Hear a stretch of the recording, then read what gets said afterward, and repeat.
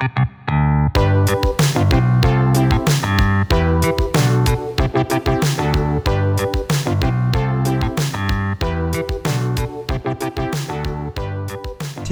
we are talking about censorship. Really? Seriously, we are trying to ban books, burn books, remove them because they're too mature, and that's a scary thing. What happened? This has not been an issue for years, and I take my view of censorship and put it at the forefront, discussing recent developments with such acclaimed collections such as Maus.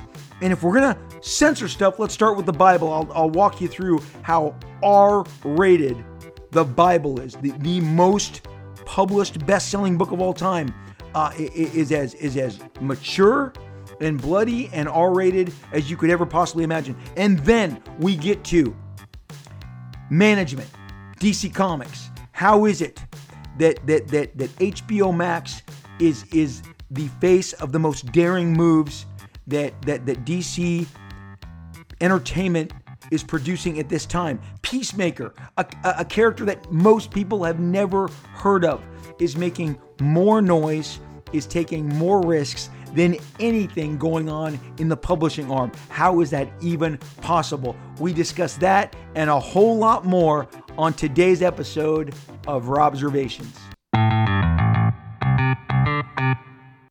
Hey everybody, this is Rob Liefeld. You are listening to another edition of Robservations. Robservations, born of comic books becoming movies, becoming TVs, becoming streaming, becoming toys, becoming video games. Comic books has been the secret hack for all of pop culture success in the last 2 decades, or at least that's how it seems to me. And I talk about how it looks and feels to me as I have been receiving this, consuming this for the last 45 years, 47 years of my life. It is a lifelong edition. I love sharing it with you guys. Today, we've got a jam-packed episode because there just seems like there's so much going on that fits into the pop culture, graphic novel, comic book space. And the first and most important thing I want to speak out on is any sort of censorship. It's really popped up in the last couple weeks, and it makes me wonder what happened. Like, how can we be rocking in the free world when we are being told to, like, by other artists, that if you don't like this stuff, I don't want you to have access to my stuff. And this isn't just, about music and podcasts. It's also about the banning of books, which is archaic. Like I didn't know anyone was banning books anymore, but the idea that Maus is somehow now come under fire. This award-winning work by Art Spiegelman that has been celebrated for years after years after years, and is now being discriminated against in that people don't want the scary material to be exposed, and Maus has been critically acclaimed since it arrived on the scene, existing in the space from 80 to 91. All of the collections have just garnered so much acclaim, and it is truly a genius work depicting with animal depictions of rats and cats, but it's not nearly that simplistic.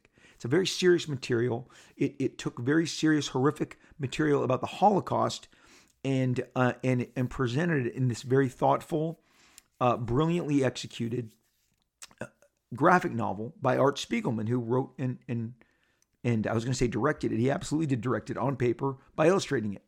And then, of course, now this material is threatening people, and they want them banned. They want it removed from libraries, kids not to have access to it. I got to tell you, I always felt that comic books helped mature me, whether it was Reed Richards' verbose and very expansive, vocabulary, the knowledge, the words. Stan Lee often spoke of how he prided himself on putting bigger words that required a greater understanding. Maybe you ran to the dictionary, the thesaurus, whatever, an encyclopedia to understand the concepts, the words, the definitions that he was throwing out there. And trust me, I did. I would go to the library. I would look some of the words up. Obviously, there was no, I say this all the time, but it's important to really underscore, there was no Google. There was no laptops in 1975, 76, 77. I mean, anytime Reed Richards, and again, we've covered extensively on the comic book show. If you've listened to the show for any period of time, I've covered that for a decade in the 70s, the Fantastic Four, 70s to 80s, the Fantastic Four and Spider-Man were the twin towers of success for Marvel. It wasn't the Avengers as much. It wasn't the X-Men. It was Fantastic Four, which found so much popularity. They spun the Thing, Ben Grimm, into his own showcase book called Marvel 2-in-1, where he would team up with a different Marvel superhero, or sometimes, Human Torch. They would do that. He also in Marvel Team Up, they spun off from Spider-Man, eventually giving him a third Spider-Man book in Spectacular Spider-Man, and then rewarding him with a fourth in Web of Spider-Man. All the while, during this period, reprinting late 60s adventures of Spider-Man in a reprint book called Marvel Tales that showed up every month, sometimes with new covers, and World's Greatest Comics was the same conduit for older material via that featured Fantastic Four. So Marvel knew exactly how popular both of these characters were, and with Peter Parker or Reed Richards, or I'll even go so far as to say Tony Stark, all of the science-based stuff that they would talk about, even if it was kind of, comic book science, not phony science. They used big, expansive words, ultimate nullifier. Had someone said nullify to me prior to my being 7 or 8 years old, because that's how old I was in 1976, when Galactus is battling the High Evolutionary for the fate of mankind on a counter Earth. I mean, again, parallel universes. I saw an article the day before I came on the air, like, what is the metaverse? And this was from NBC News. This wasn't from comicbook.com. This wasn't from Daily Variety, Deadline. This wasn't from any of the genre stuff. This is ABC and NBC News are putting out what is, as we careen towards the metaverse, what exactly is it? And it's obviously this awareness that we all have, and what it really covers is how people only speak to their own base anymore, and they feed the base all that the base wants to hear. They're no longer worried about educating or expanding themselves or their base. They just need to feed their base with whatever their base requires. And that base may be far left, far right, middle right, whatever.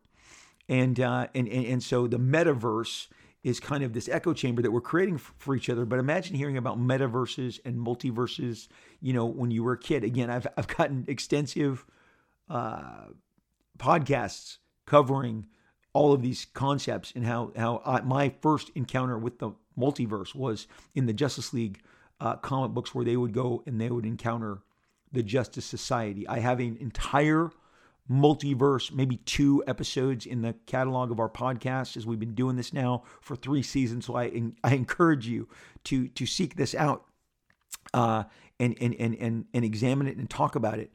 But it's like having subject matter like Mouse, which is terribly, terribly serious, and having known friends and family, not family, but because none of my family specifically was touched that I am aware of by the Holocaust, but I have met friends of my family and friends of my wife's family.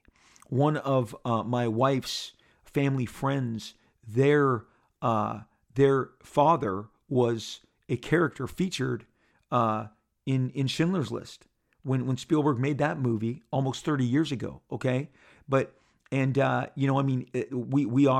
have always been, Robert Kirkman has outed me, the illustrious Robert Kirkman of Invincible, Walking Dead fame, has outed me before that when I met him in 2003, my ringtone was the, and just go ahead and cringe right now. Get it out of your system, okay?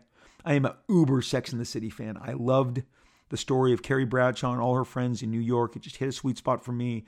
It really, the reason, if you're going, why did you like Sex and the City? And if you're frowning right now, you can't believe that I'm saying this. It was about friendship.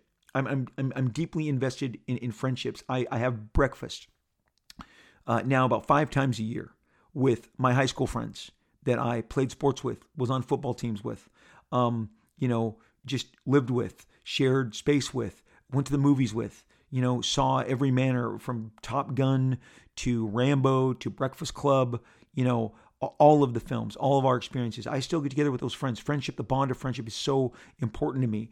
And I thought that above everything else, Sex and the City really celebrated this bond of friendship. So I was really into this show. So of course I'm watching the new version of it. And some episodes are good. Some episodes I don't care as much for. But on a recent episode, they had a guy that one of the characters brought to, the character Charlotte is married. I forget the actor's name. But she in the original run on HBO of Sex and the City, she converted to Judaism in order to marry her husband. And so they're celebrating the Holocaust remembrance. And HBO Max aired this on the day of the Holocaust remembrance. And one of the friends brought a friend who didn't know that he was going to a dinner commemorating it. And he goes, "Oh yeah, the Holocaust? That's phony. That never happened." And immediately they go, "Get out!" But it was done and filmed in a very funny way. It was very screamed as loud as they could, "Get out!" Like they were having none of that. And then later when they rejoined the dinner, they're discussing how, "I'm so sorry I brought that guy to dinner." But this Holocaust denial, this is scary to me. Even though Mouse may not be being censored by Holocaust deniers, or they're censoring it because they don't want it to touch the eyes of kids because it's too mature. Look, man, there's a time and a place to go to that more mature, more, more advanced knowledge. And I'm not talking about going behind the beads of your comic store's X-rated section, okay? That's not what I'm talking about, letting your 6-year-old wander there. But censorship of any kind, I'm totally anti, forever, always. And so I just want you guys to understand that that is not something I'm okay with. And I am not okay with people burning books, banning books. Everything used to be, it used to be like you were free to be as awful of a person as you possibly could.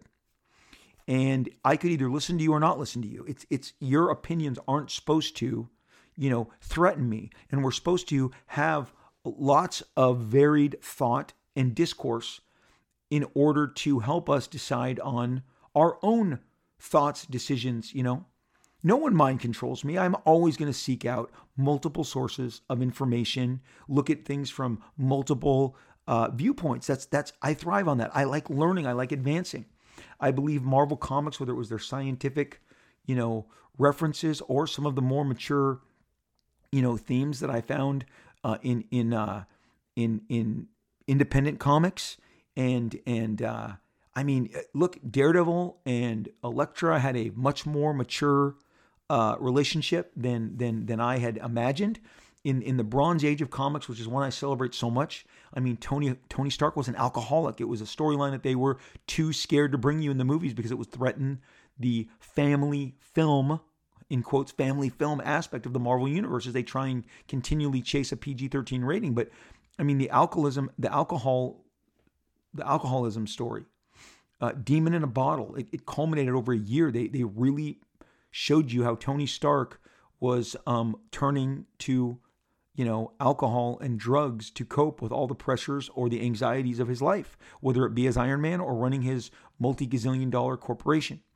The manner with which Elektra was killed and the vengeance of that murder was enacted by Daredevil was brutal. It was vicious. It was R-rated. It was very much like going and seeing a Scorsese film. And as I see my own kids tell me, "Hey, Dad, I'm watching the Tarantino catalog now," or "Hey, Dad, I'm watching the Martin Scorsese catalog. I just watched Taxi Driver. I'm watching Mean Streets. This is the stuff I've heard of in the last couple of days." It thrills me. They're expanding. They're going beyond the PG shows and films that they grew up with. And again, I keep, Mouse is the one that's gotten MAUS, not MOUSE, in case you're wondering. Art Spiegelman. It is an important work about the Holocaust, about the Nazis' attempt to wipe out the Jews during World War II. And it is a companion piece, even though it preceded, but it can be used as a companion piece to something like a Schindler's List, which was powerful, which was a real step up to a more mature style of storytelling and filmmaking than Steven Spielberg had done prior. And so I mean the idea that these are not going to be exposed to children's eyes, or there's any city, any county, any state that's banning books, comic books, whatever. If it threatens one, it threatens all. Okay. The next thing, you don't want this certain style of relationship depicted, or this, and it just gets ugly, and I'm anti. And also people's opinions. Imagine if something I said on this show, offended someone so bad that they then said, I want you to remove Rob Liefeld from your platform because I don't like what he's saying, because I think what he's saying is irresponsible. And therefore I'm going to leverage whatever leverage I have in trying to get him removed. I don't like cancel culture. I'm not a fan. And so that's my opening kind of drop thoughts on what's going on, and I'm not a fan of censorship. If you don't like it, don't participate in it. It's that simple. If you don't, in this day and age, true story, when we got cable for the first time, basic cable, 1981, my mom said, hey, we're if you come home today and there's some technicians after school, that we're getting cable. We've ordered cable. And I said, oh my gosh. And I was like, are we going to get, HBO, and are we going to get MTV? And she's like, of course not. Of course not. We're just getting it to get a cleaner picture. We're not getting any of those packages. Well, I don't know what my mom did, or what she filled out, or if she was even paying attention. But I arrived home that day, my freshman year from high school. Got off the bus, walked home, put my books down, saw there was a brand spanking new remote. Mom and dad were gone. Maybe mom was grocery shopping. Dad hadn't come home for work yet. My sister's nowhere to be found because she's 7 years older than me. So she's out living her late teenage life. I see this new remote. I see our TV. I see the white cables going into the wall. I'm like, hot damn. We have made it. We have stepped into the new world. We are no longer doing antennas and trying to adjust the antennas. Yes, people, if you are young enough, we used to struggle. The rabbit ear antenna is a real thing. And I mean, imagine we got cable early. 1980, 1981 is really the cable explosion, okay? Maybe there was a few elite homes in the late 70s that were getting them, but it was really at the groundswell of the cable movement. The Liefelds were participating because my mom wanted that clearer picture. Nobody wanted to mess with those rabbit-eared antennas anymore, trying to get the clearest picture, and it would change. NBC would come in less clear than ABC in our house. ABC came in the clearest. CBS, the fuzziest. The local channels were pretty good. It was everything in between, okay? Just such a variety of reception. But once cable came in, boom, everything, great picture. That was the selling point. But there was bundles and there was packages even back then. Well, I figured, why not turn the TV on? No one's home. Gonna click, boom, I'm on. Okay, I got a cable receiver here. I see how I'm gonna move these channels, and I click in what HBO is for my friend down the street, and it's on. Oh my gosh! I have home box office. That's what HBO stands for. I have home box office. I have HBO. They are playing like, some adventure film. And I'm like, oh my gosh, we have HBO. Back then there was no HBO 2. There was no HBO Plus. It was HBO and Showtime and Cinemax. We did not get Skinemax named so named Skinemax because of all of the sex and porn, soft porn that they showed. It was aptly named Skinemax. Showtime had that too. I got a clear picture. Holy crap. But the most important thing was I had my MTV. MTV was there. It showed up. It was that pulse was throbbing. I'm like, oh my gosh, I have music television. Oh my gosh, this is great. Well, I don't even think my mom knew for about a month because I was not stupid enough to watch any of this stuff in front of her on Saturdays or Sundays or late nights when they were asleep. I would sneak in and watch. And of course, HBO was playing, Alien and R-rated movies and crime movies and karate movies. Because again, the audience wasn't that vast. So I'm going to tell you when HBO absolute blew up was when they got the rights to Star Wars. because they played that. The programmers were smart enough to go, let's play Star Wars at 10 a.m., 12 p.m., 2 p.m., 4 p.m., 6 p.m.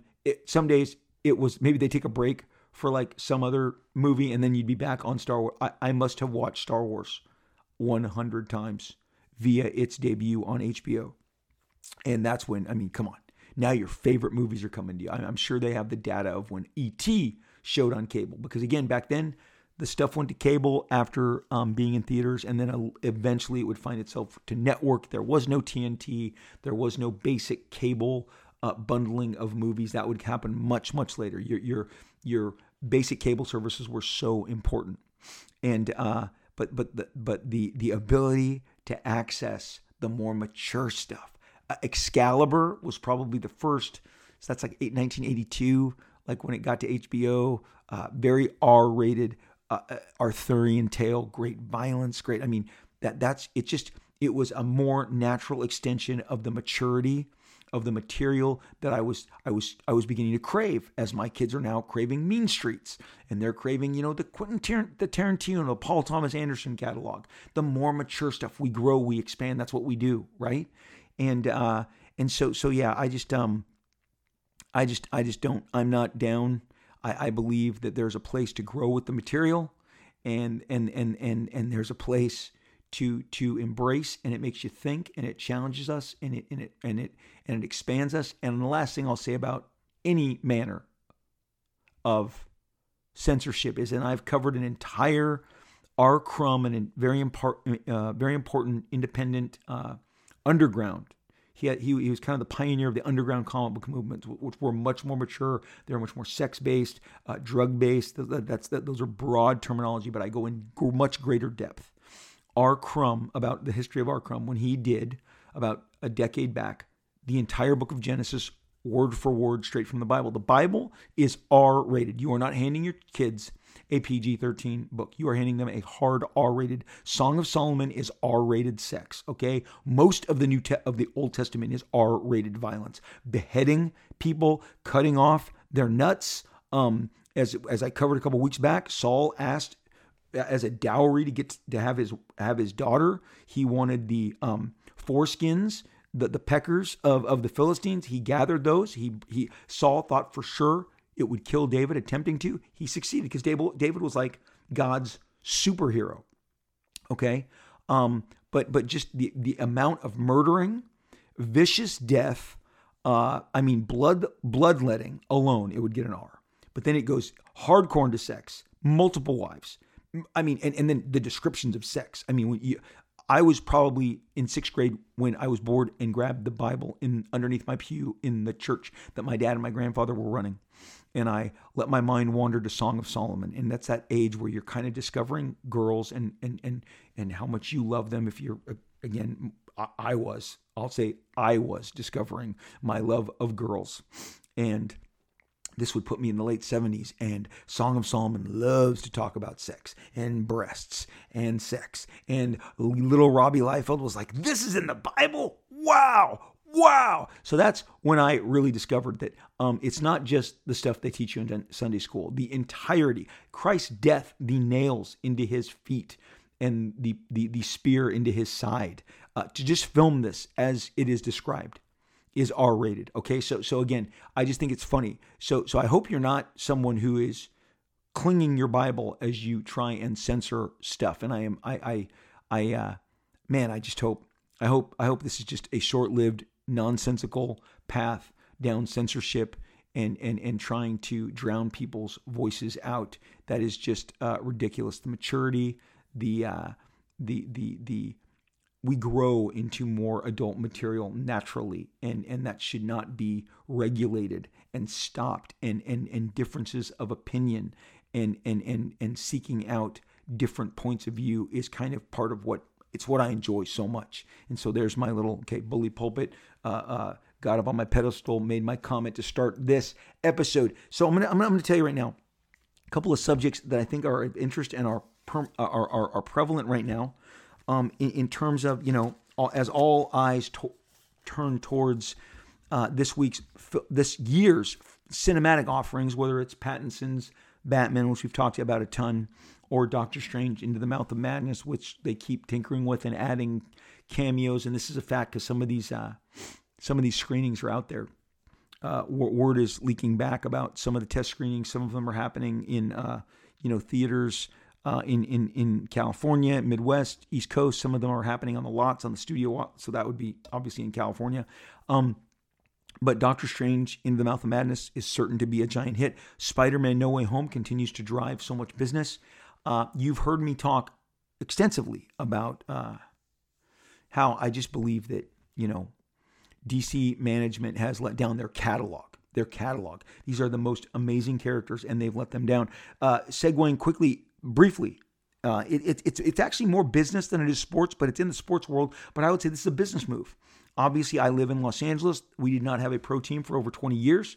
The owner of the Rams, who took them out of, or who helped take them out of Orange County and put them in St. Louis, brought them back. He brought them back in this giant SoFi Stadium, which I've now visited several times just in this past season. My son, who was with me in December when he made his first visit there, was like, oh my gosh, it's like being on board inside a spaceship. I can tell you, SoFi Stadium is futuristic tech. It's like if Apple built a sports gladiator arena. Okay, I mean it's because that's really how it functions. And late in a game that I attended this past weekend, the NFC Championship game between the San Francisco 49ers and the Los Angeles Rams, in the last minute of the game, the LA Rams two-time MVP defensive player of the year, a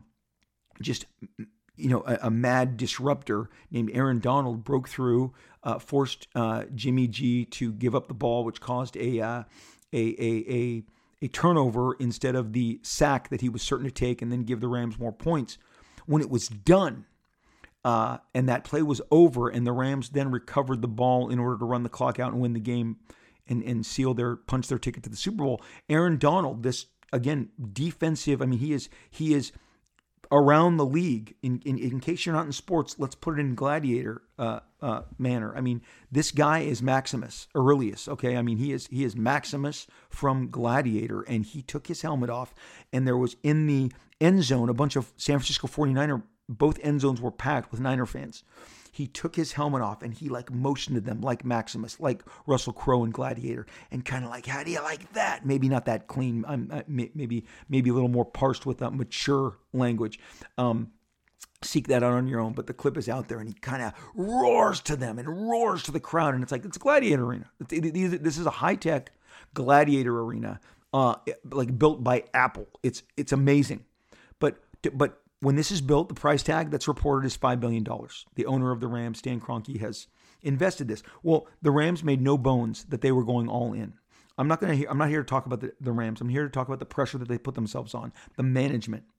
They traded away a lot of picks and a lot of the future to get Matt Stafford, who has got a great arm, but had seemingly been seen to be playing in a lesser team with lesser prospects, and the Detroit Lions had been disappointing for over a decade, and Matt Stafford was there. He'd put up a lot of stats, but never won a playoff game. So he's coming to the Rams. They're trying to make this all work. They pick up giant key agents throughout the season. Odell Beckham Jr., they pick him up when he leaves Cleveland early in the season. They pick up Von Miller from Denver. They make some trades. And they tell everyone repeatedly, we're all in, Super Bowl or bust. Tremendous pressure. They want to play the Super Bowl in their home stadium, which is the site of this year's Super Bowl. So tremendous pressure. What am I talking about? How does this go to pop culture or to comics? Look, it's no different than when a studio puts Avatar is kind of the same thing.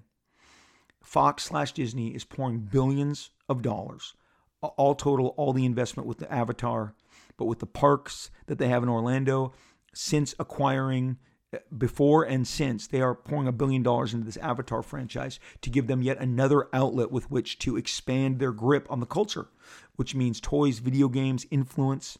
The first of Avatar just blew us all away. We can sit here and we can wonder why we loved it so much. I don't. I just loved it. I can tell you why I loved it, but that's for another place, another time. But I would never bet against James Cameron's mastery of amazing visuals coupled with a very just basic, simplistic story that represents basic struggles, good versus evil, that we just always seem to respond to.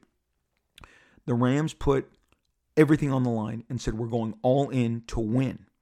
That put tremendous pressure, and as a fan, I felt it all season long. There was no error. There was no room for slip-ups.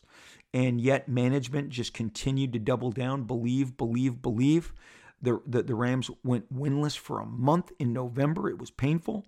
They turned the ship around. They had a couple bumps on the way to getting to the Super Bowl, but they are now there. But it was pressure-filled.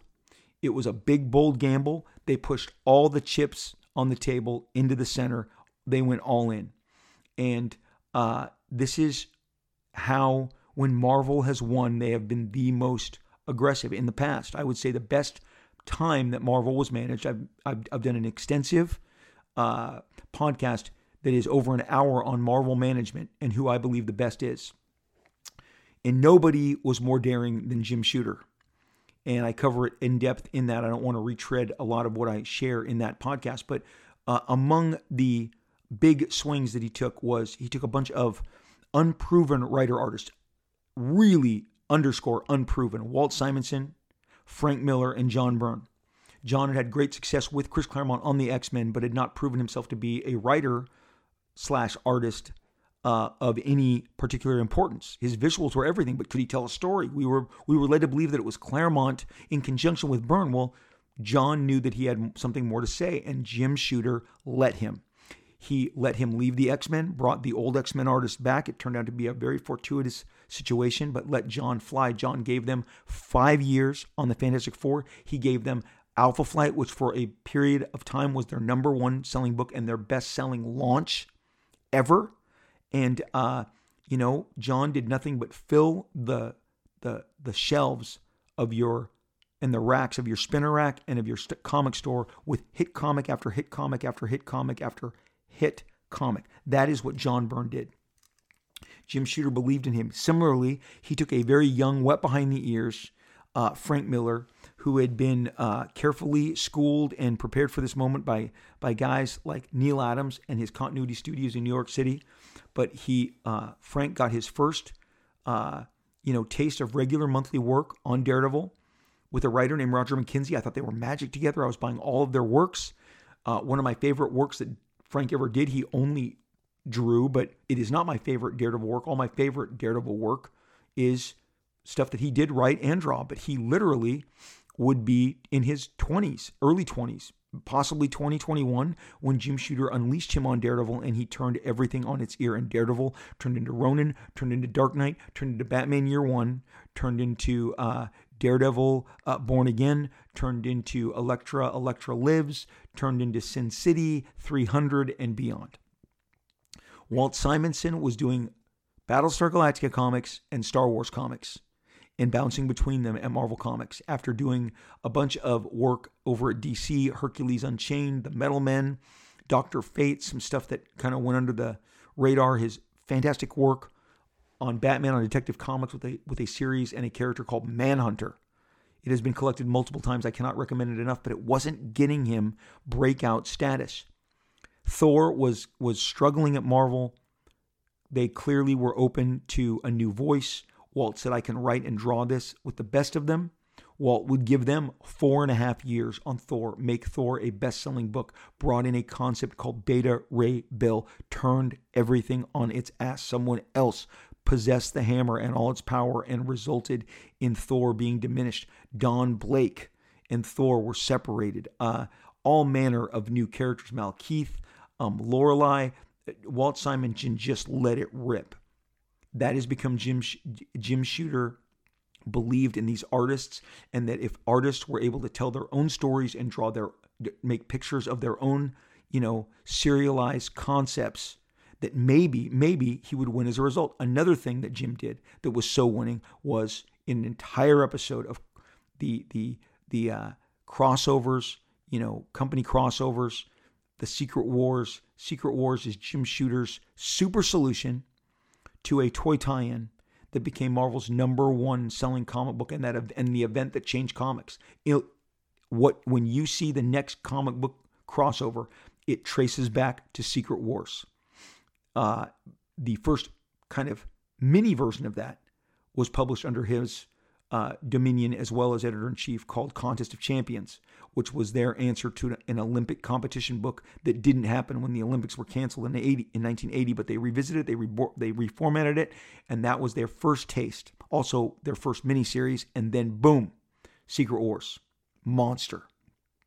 Jim Shooter managed it, he wrote it, and it sold oodles and oodles and oodles. It was much more successful than they could ever possibly imagine. Number 3, Jim Shooter. G.I. Joe, Transformers, these two, if it was just these 2 licenses alone, Jim took them under his domain at Marvel Comics, put guys as talented and as influential as Larry Hama, Bob Budiansky, to develop the story Bibles that would go on to fuel cartoons. The cartoons that you saw, in some cases, Marvel Animation did the animation as well, so it was extending beyond the publishing. But the licensing alone and all of the millions, cajillions of dollars that it pumped into Marvel over the decade, that G.I. Joe, which at one point was a hotter book than the X-Men, and Transformers, and ROM, the Space Knight. I mean, Marvel went deep into licenses. They got Indiana Jones. They got Chris Starr. They got just all manner of licensed materials. So on the basis of the licensing, on the basis of the freedom he gave talent and the way that he allowed talent to mature, and on the crossovers alone, I just go, that's a visionary. That's a guy who had an aggressive management strategy. He prided himself on being able to convince his superiors that what he wanted to do was justified. And they always told him, as long as you make money and you don't lose us money, we're fine. He absolutely, the fourth, and maybe the cherry on top, was instrumental in going to Marvel management and asking them if he could start giving a royalty piece of the pie to his talent, because he knew he'd need that as the market expanded and independent comics became more of a voice and an option, that he needed to be able to say, no, you get a piece of this, you get a piece of this, you get a portion of our sales after a certain threshold, and the character you'll participate in for the rest of your life. Those are the contracts I signed for Cable, for Deadpool, for Domino, for Shatterstar, for Feral, for Strife, for Gideon, for all of the members of the Mutant Liberation Front, for Grizzly, for Kane, for Bridge, G.W. Bridge, all of them. That is not possible for me unless Jim Shooter knocks down that door. Incredible. So when I'm talking about business management of an NFL franchise along the lines of what the entire Rams organization has set out to do, and the pressure that it put on themselves. Every move that Jim Shooter made came with pressure. Do a toy tie-in. Well, that's pressure. How do we satisfy the company? How do we make Mattel feel like they're benefiting off this? Well, we need to give them a comic series, as they've requested, that's going to run alongside them. It's not going to be 4 issues, not 6, 12, year-long saga. We're going to have spin-offs. We're going to have a story that resonates, that begs to be revisited in a sequel and beyond. And that template is something that Jim Shooter came up with out of pressure, the pressure to perform, the pressure to hit the marks. These comic books, these companies are not there for our desire. They are there to do well, to succeed, to either, as of now, become intellectual property. You guys know I hate that word, IP, to become intellectual property that can be exploited by the corporate overlords, or to just pure, flat out make money. To make money and to pour it back into the comics. So where am I leading with this? Well, I'm going to tell you right now what I believe, and I've contacted you guys with this information over and over again. I've connected with you guys on this. Jack Kirby's New Gods, The Forever People, Big Barda, Mr. Miracle, Kamandi, The Demon, OMAC, the One-Man Army Corps. Okay, just the Kirby catalog alone is ripe for exploitation, but it sits mostly over there on the shelf. I know several years back, Mr. Miracle had a critically acclaimed run, so much so that I was not able to access any of the other New Gods when I came, and I humbly requested it. I've shared with you guys some of the greatest turndowns in my career, and that was one of them. I asked if I could access the New Gods, the Forever People, and I was told, no, we're allowing the voice on that to be Tom King, and what he's doing with that. And they felt that was a great, at least short-term solution. And obviously what I'm going to do, all I can do is make the request and then accept the answer. Beyond that, the Legion of Superheroes, we've covered it. Just an amazing run. I did a section on the numbers. There's 2 episodes on the numbers that of sales through the 70s all the way through the mid 80s that show you a different comic book place, a different comic book marketplace that ran under different scenarios, that was functioning much different than the way that we do now. There was no 9 or 19 Batman titles. There was a few, and then they shrunk. But the order of the day was the excitement coming from all the different team books, the Outsiders, the Titans, the Legion of Superheroes. I mean, those 3 titles alone were more popular and exciting to the masses at the time than the Justice League, which had the more known characters. The Super Friends characters, Superman, Batman, Wonder Woman, the ones that you saw on Saturday morning every Saturday for the better part of a decade. My generation grew up with them. Legion of Superheroes, no media. Titans, no media. The Outsiders, no media. These stories and these titles were bursting with sales and great success and great fan favor. And it was a different time. But so then there's and those titles that I just told you. Then throw in the Omega Men, a killer title. It was a spinoff, really, from the Titans, and some lore and mythology that was introduced in the Titans book was spun off into the Omega Men. There is just all of the World War II heroes, all of the offbeat heroes. I don't see that catalog. And again, Marvel has always had a more varied library that they balance with greater success. And I've beat that over the years. And really, it is my loss because I don't have, and I'm not currently buying any DC Comics that I'm aware of. There's just nothing really turning my crank other than the occasional Batman comic that is illustrated by Jorge Jimenez. But through all of this, a savior has emerged. That savior's name is James Gunn, who bravely took over the Suicide Squad franchise and made the Suicide Squad film. And we can agree to disagree if you didn't love it, because I did. I loved it. I watched it multiple times and saw it. I was not in theaters at the time, and we were actually doing a ton of traveling. In the month of August, we were traveling for 22 days. And so I enjoyed, I had to experience the Suicide Squad multiple times on HBO Max via my casting aspect on my phone or my iPad in different hotel rooms and or suites or villas that we were staying in, or I just watched it on the iPad or the iPhone. But I ingested it again and again and again because James Gunn is just a breath of fresh air. He is, you can't really put him in a box.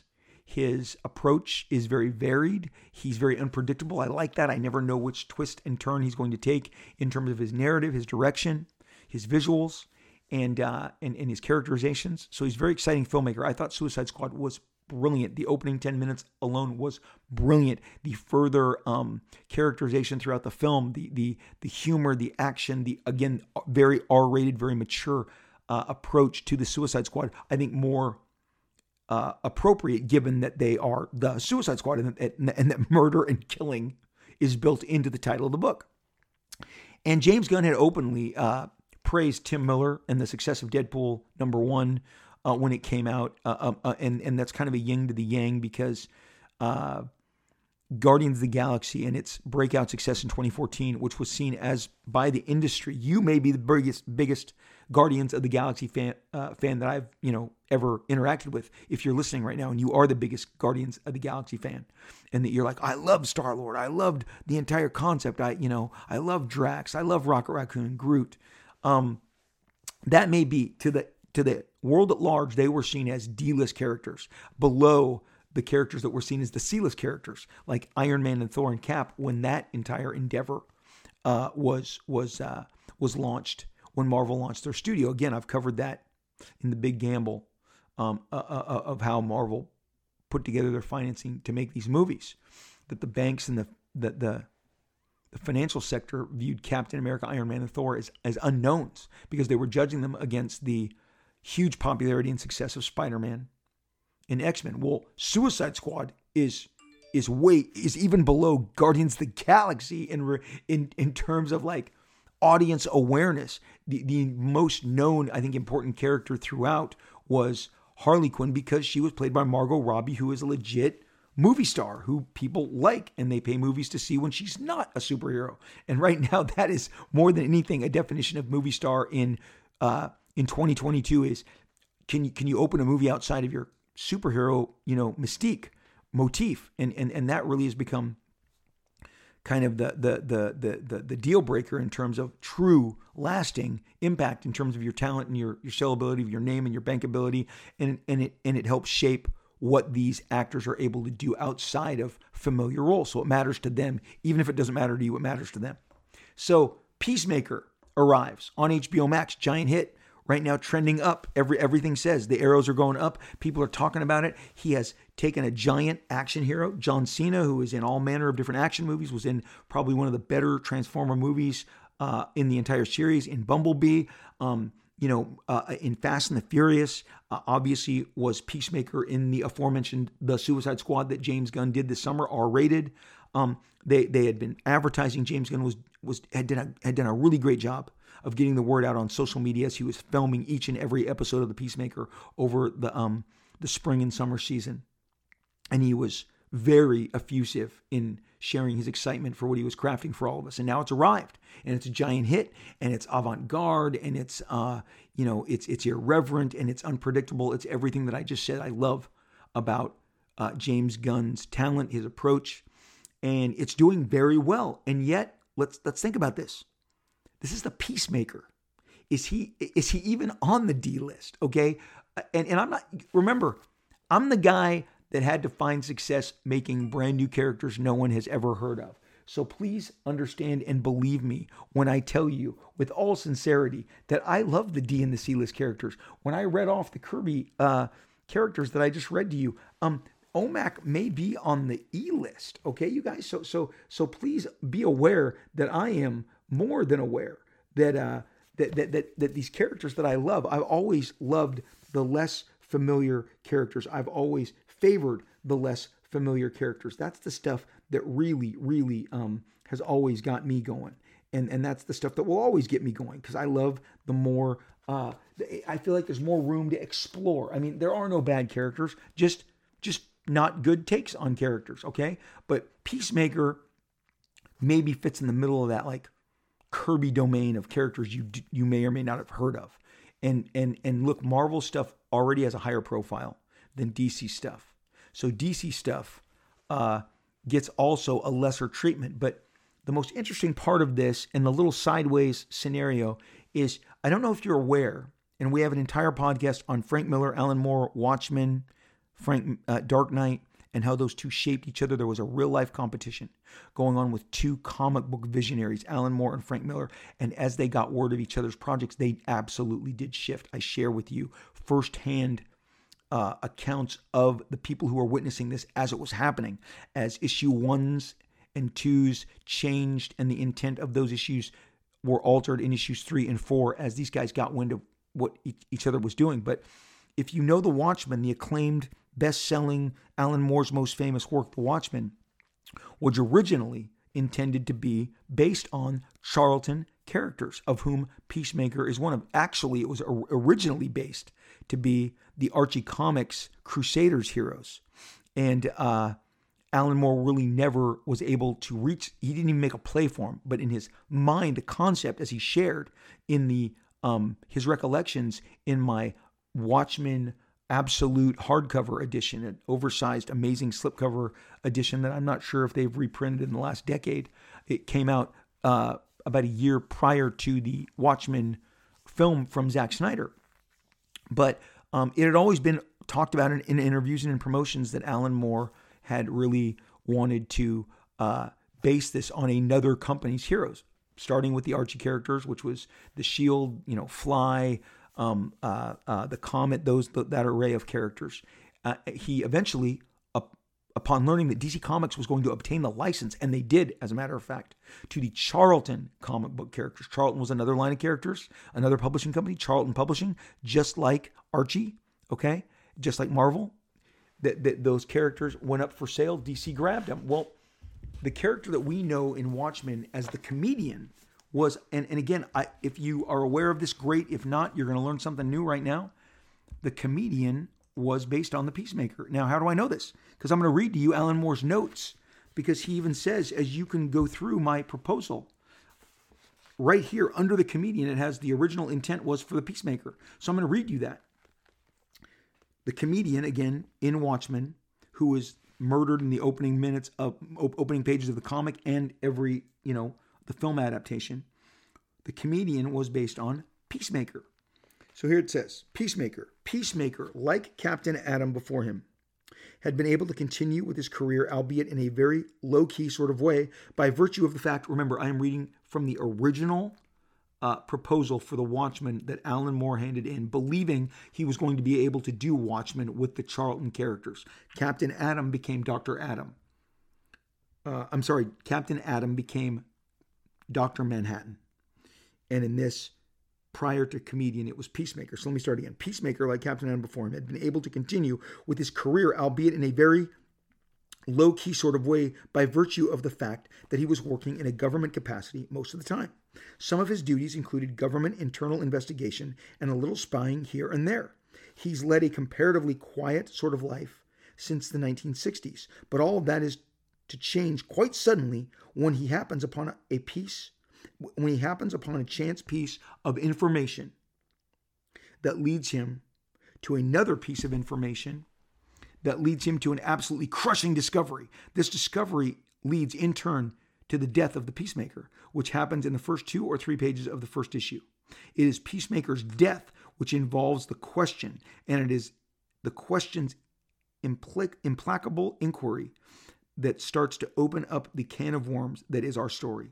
I'll get to the story in just a moment, right after I've considered this last member of our lineup. So remember, the Peacemaker was about to have a dramatic, different turn of events when he was licensed by DC Comics. Now, the long and the short of it is, right before Watchmen was given a green light, the higher-ups at DC said, whoa, what are we doing? Peacemaker dies in the opening pages of Watchmen, and some of these other characters, their fates are decided, and they are, they are going to be inaccessible to us in terms of spinoffs and in terms of paying for what we have invested in, to begin with. Like I said, Rams management went all in. We got to go to the Super Bowl. We're going to have the Super Bowl in this stadium, but we have to get there, win enough games, win enough showdowns, enough playoff games, and reach it.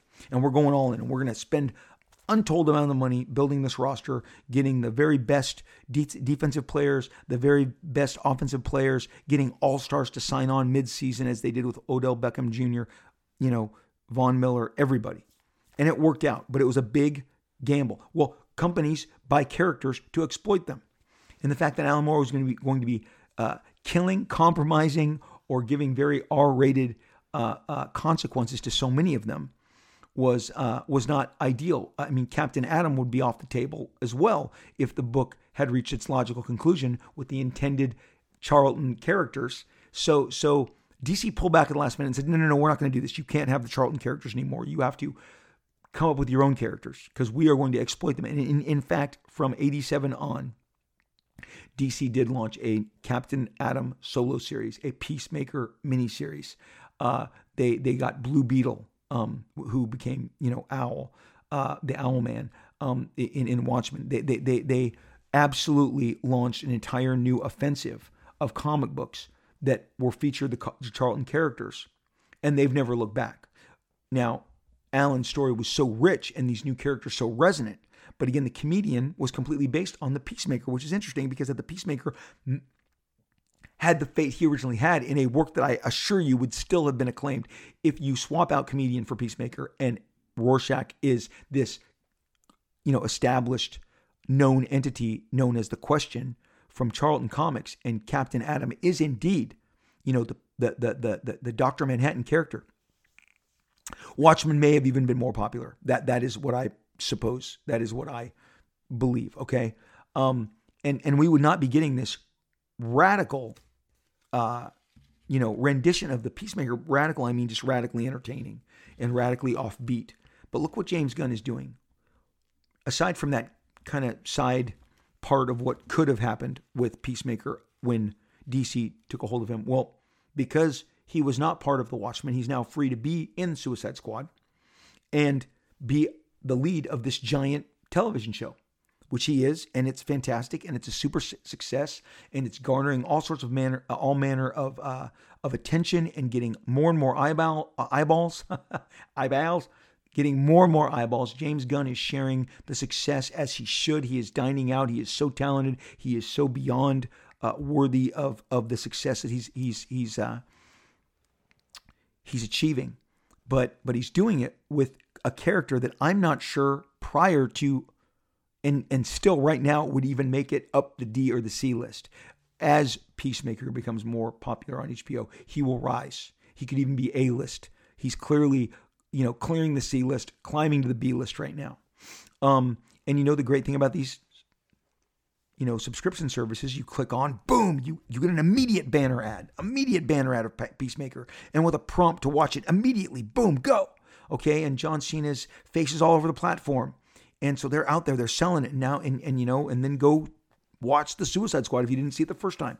I do question, what's wrong with DC Comics in that in live action, a much more expensive version of Peacemaker, because each episode is millions of dollars. And let me assure you, comic books are made on the cheap in the low thousands of dollars budgets. Okay, the most expensive comic would be a $600,000 investment in single issue. Okay, those are not commonplace. Most comics are made between I'm going to go on the low end, $5,000 to $25,000, $30,000. Those are the low end production costs. Maybe max 40. But this is nothing. This is like a half a day's worth of shooting, if not less, of a show. The Peacemaker is costing millions. It is garnering tons of excitement, and it exists because James Gunn decided he wanted to use his creative cachet and invest in that character and tell more stories with that character and pull in another kind of CD lister, the Vigilante and all the others, okay? Just like he did with King Shark.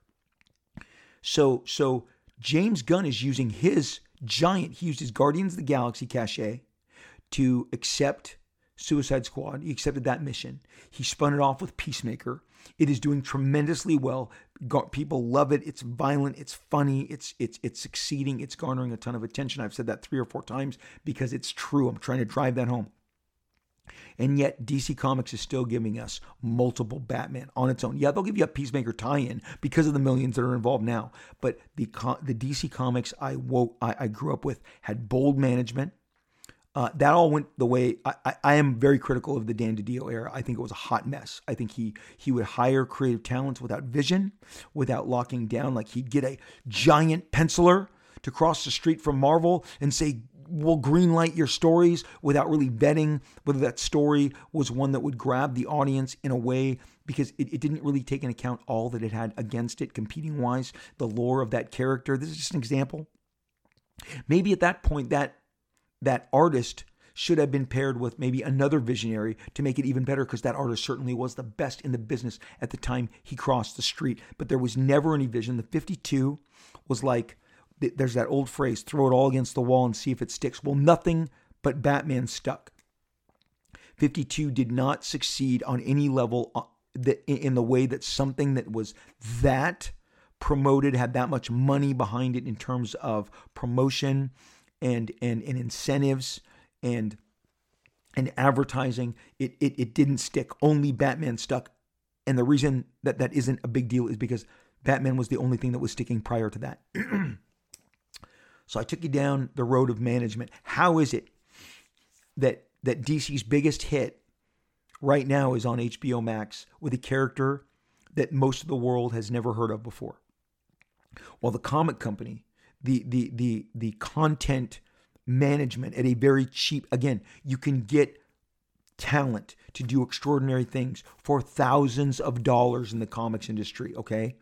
No one is getting $1 million a comic like a movie star would, or Grant Gustin getting over $200,000 an episode for Flash, which I just read. Okay, there's no one getting $200,000 per comic to give you a comic book. Okay, that they would have to sell 1 million like we were in the Image days to make anywhere near something like that. But that's not happening. No one's getting hired. There were some writers that the industry gambled on, that just they overpaid and all of their projects cratered and they had to reevaluate how they were doing that business to begin with. But these comics are inexpensive research and development. And what I'm telling you is I challenge DC, get back to those days in the 80s where something like all the Charlton Heroes, I benefited from them deciding to do, I bought Blue Beetle #1. I bought the Peacemaker miniseries. I bought Captain Atom with Pat Broderick. Blue Beetle, those Paris Collins issues. I mean, I just loved them. DC was a lot riskier, was a lot bolder.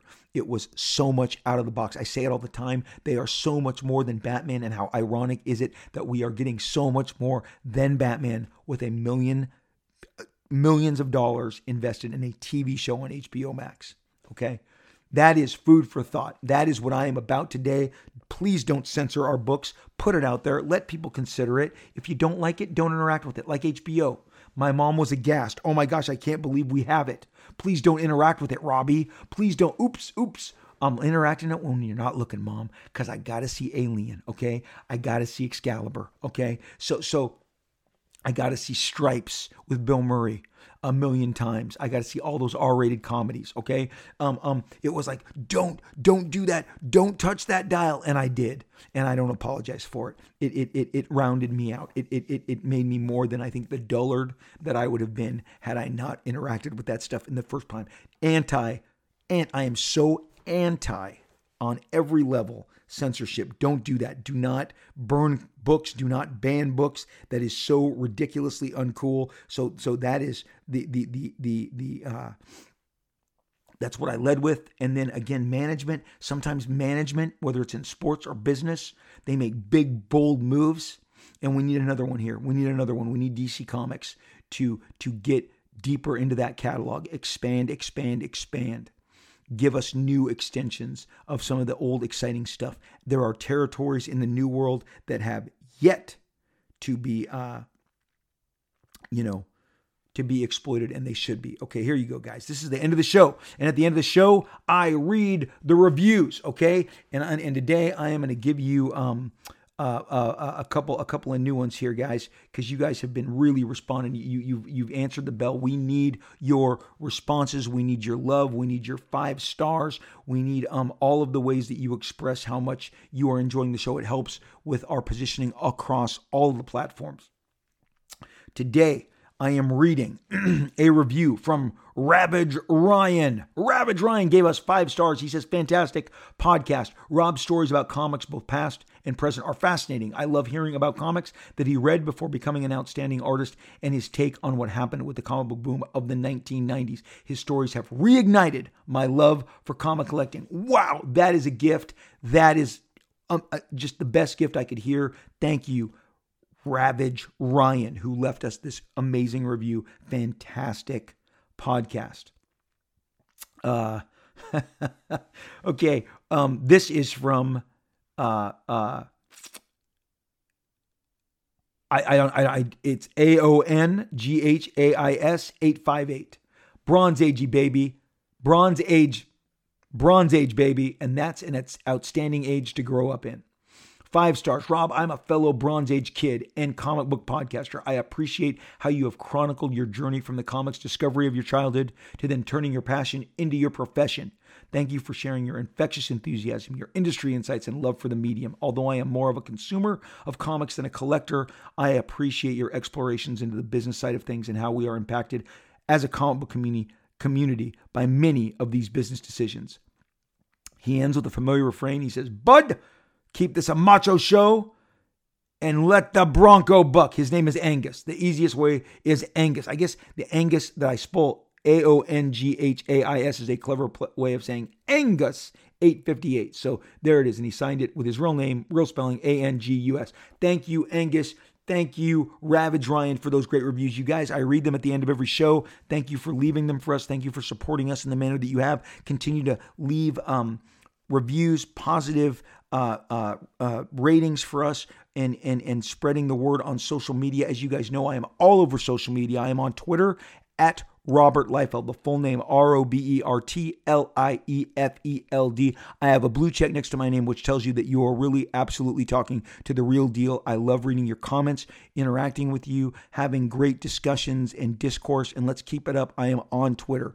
At Instagram, I am at Rob Liefeld, RobertLiefeld. That's me with the blue check. That's the real deal. I love hearing your comments, your DMs. You guys are always reaching out and sharing your expressions. I love it. Thank you so much for all the support. We have a Facebook page, Robservations with Rob Liefeld, over on Facebook. Please make sure you weigh in with your comments and your great interactions. And I just ask you to find me on Facebook. I'm all over the place. I'm in all manner of different sci-fi and fantasy groups and comic books and everywhere. So I look for your comments. I love talking to you on every one of these different platforms. You guys, thank you so much for listening to the show. At this point, you know that I am going to wish you all the best and encourage you to take the very best care of yourself. Take care of your mind, your body, your soul. Get the rest you need. Chill out, read a comic, watch a TV show, laugh, have dinner with your friends.